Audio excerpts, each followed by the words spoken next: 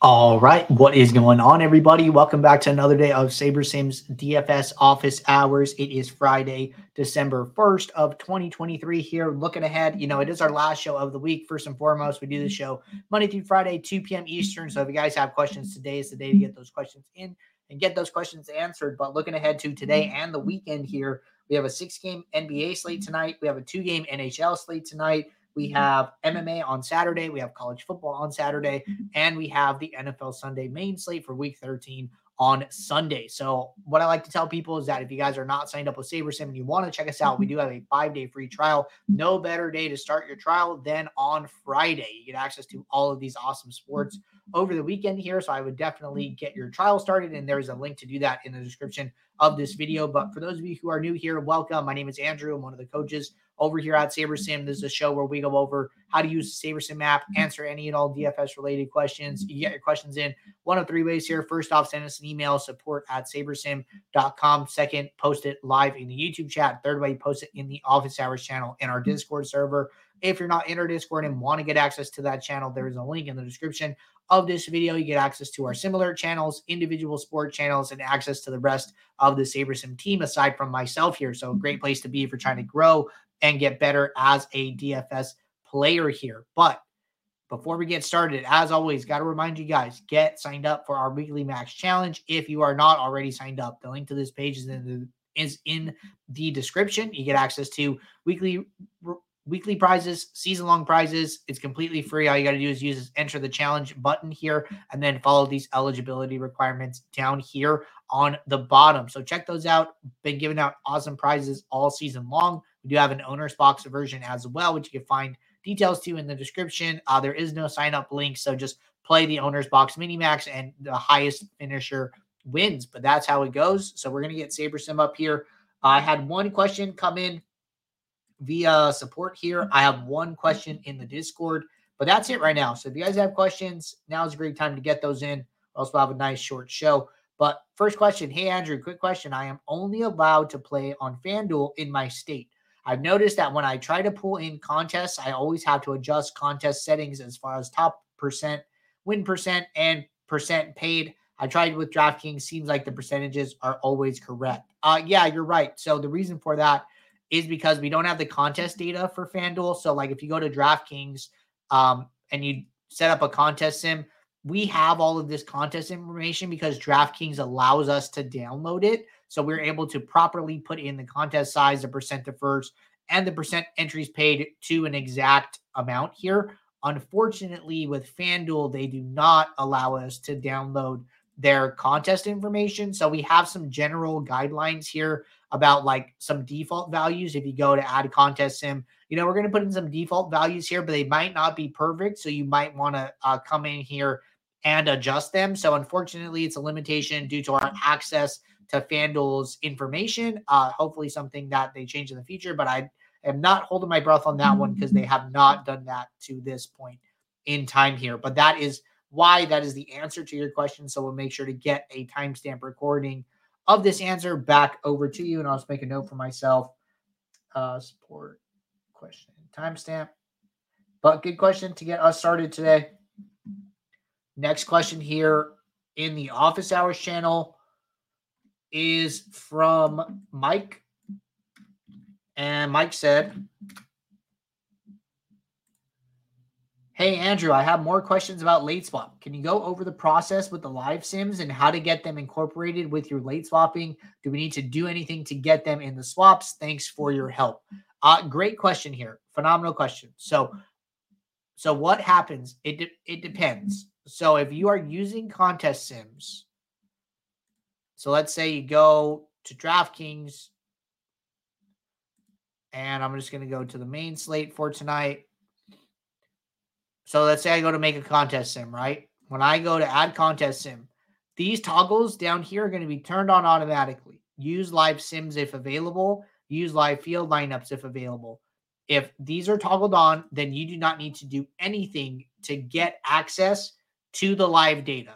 Okay, so as long as those are on, you're all set. So when you run your late swap, when you run your builds, like we are going to automatically switch to those sets and you'll be able to see them here. So you're going to get a second column that's going to say SS Live. And then when you go into your gear icon, you're going to see SaberSim, which is the main source projections, and then an SS Live projection. So you can come in here and see what's being used. But the idea is that we automatically switch over to SS Live once it's available, once the slate has started, and then you just late swap like normal, and then we take care of all of that information when we late swap.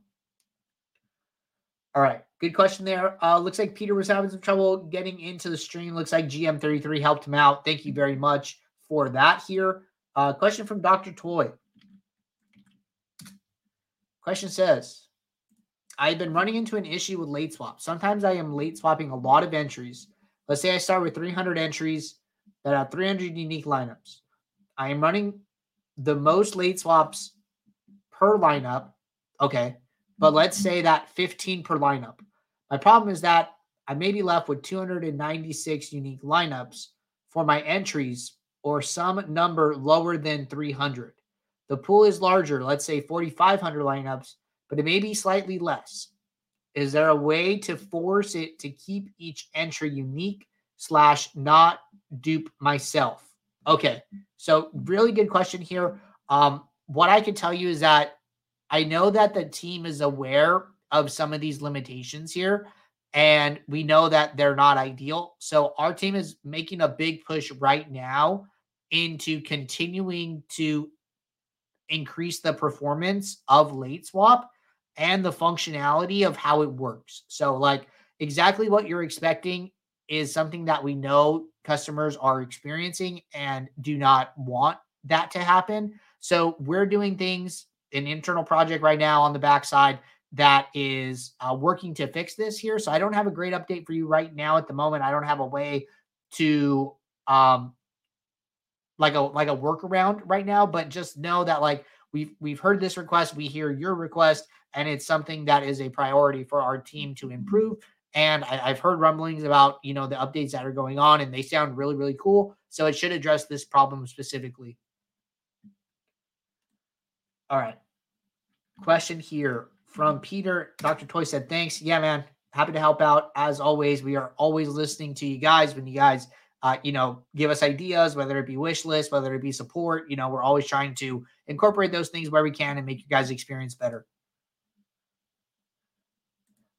All right. So I'm having trouble getting Peter's question in here. So let me try it again. So Peter said, last night's NBA slate, 30K, I'm assuming entries, 20 max, 17 of the top 32, if I'm correct, are SaberSim players. That's sick.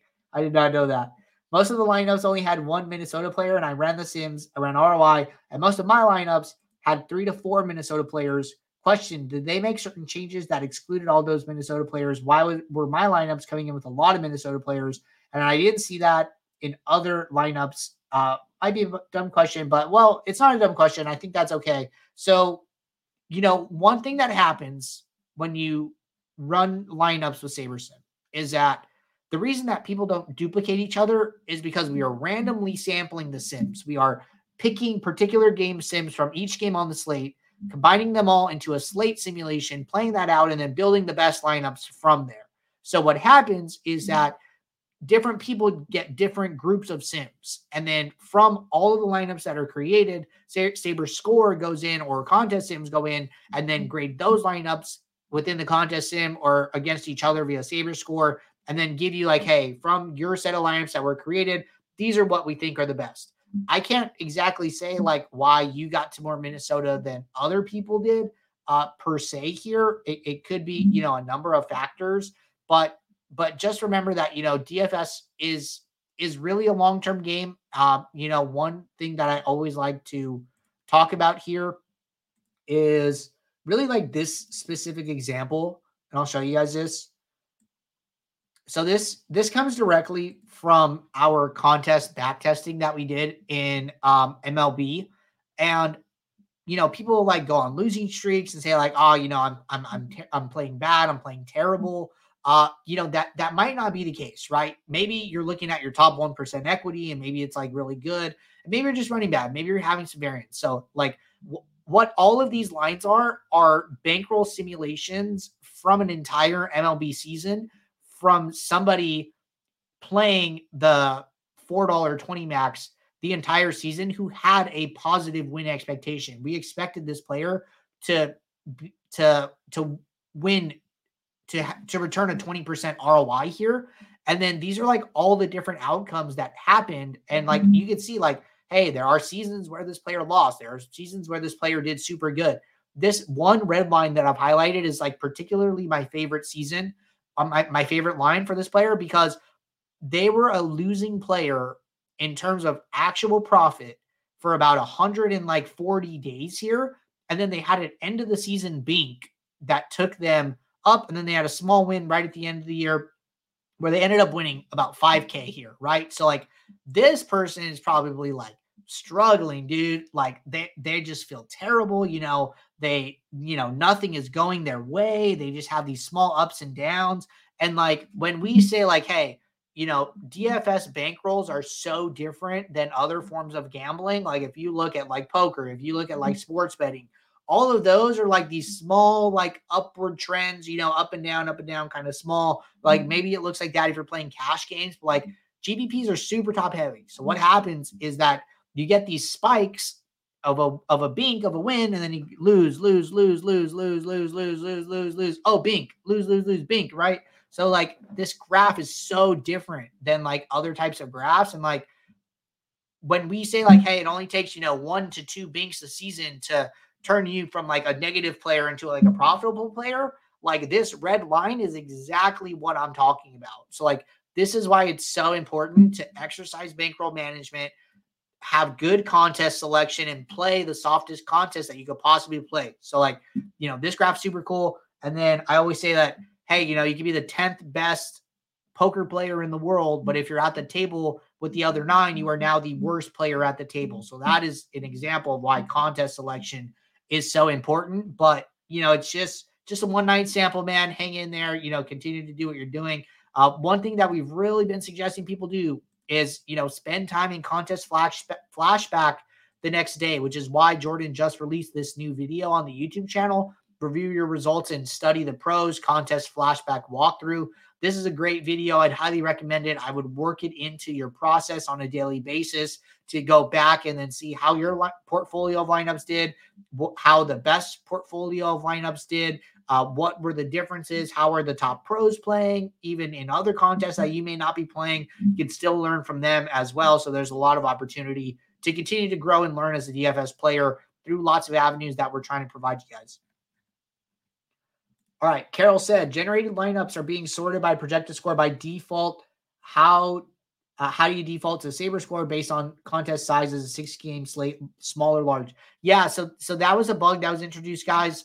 We are aware of it, where when your lineups are created, the default sorting metric right now is projected score. This is something that will be fixed shortly here. Apologies about that. And then as far as Saber score, so a small slate is any slate that is 2 to 5 games.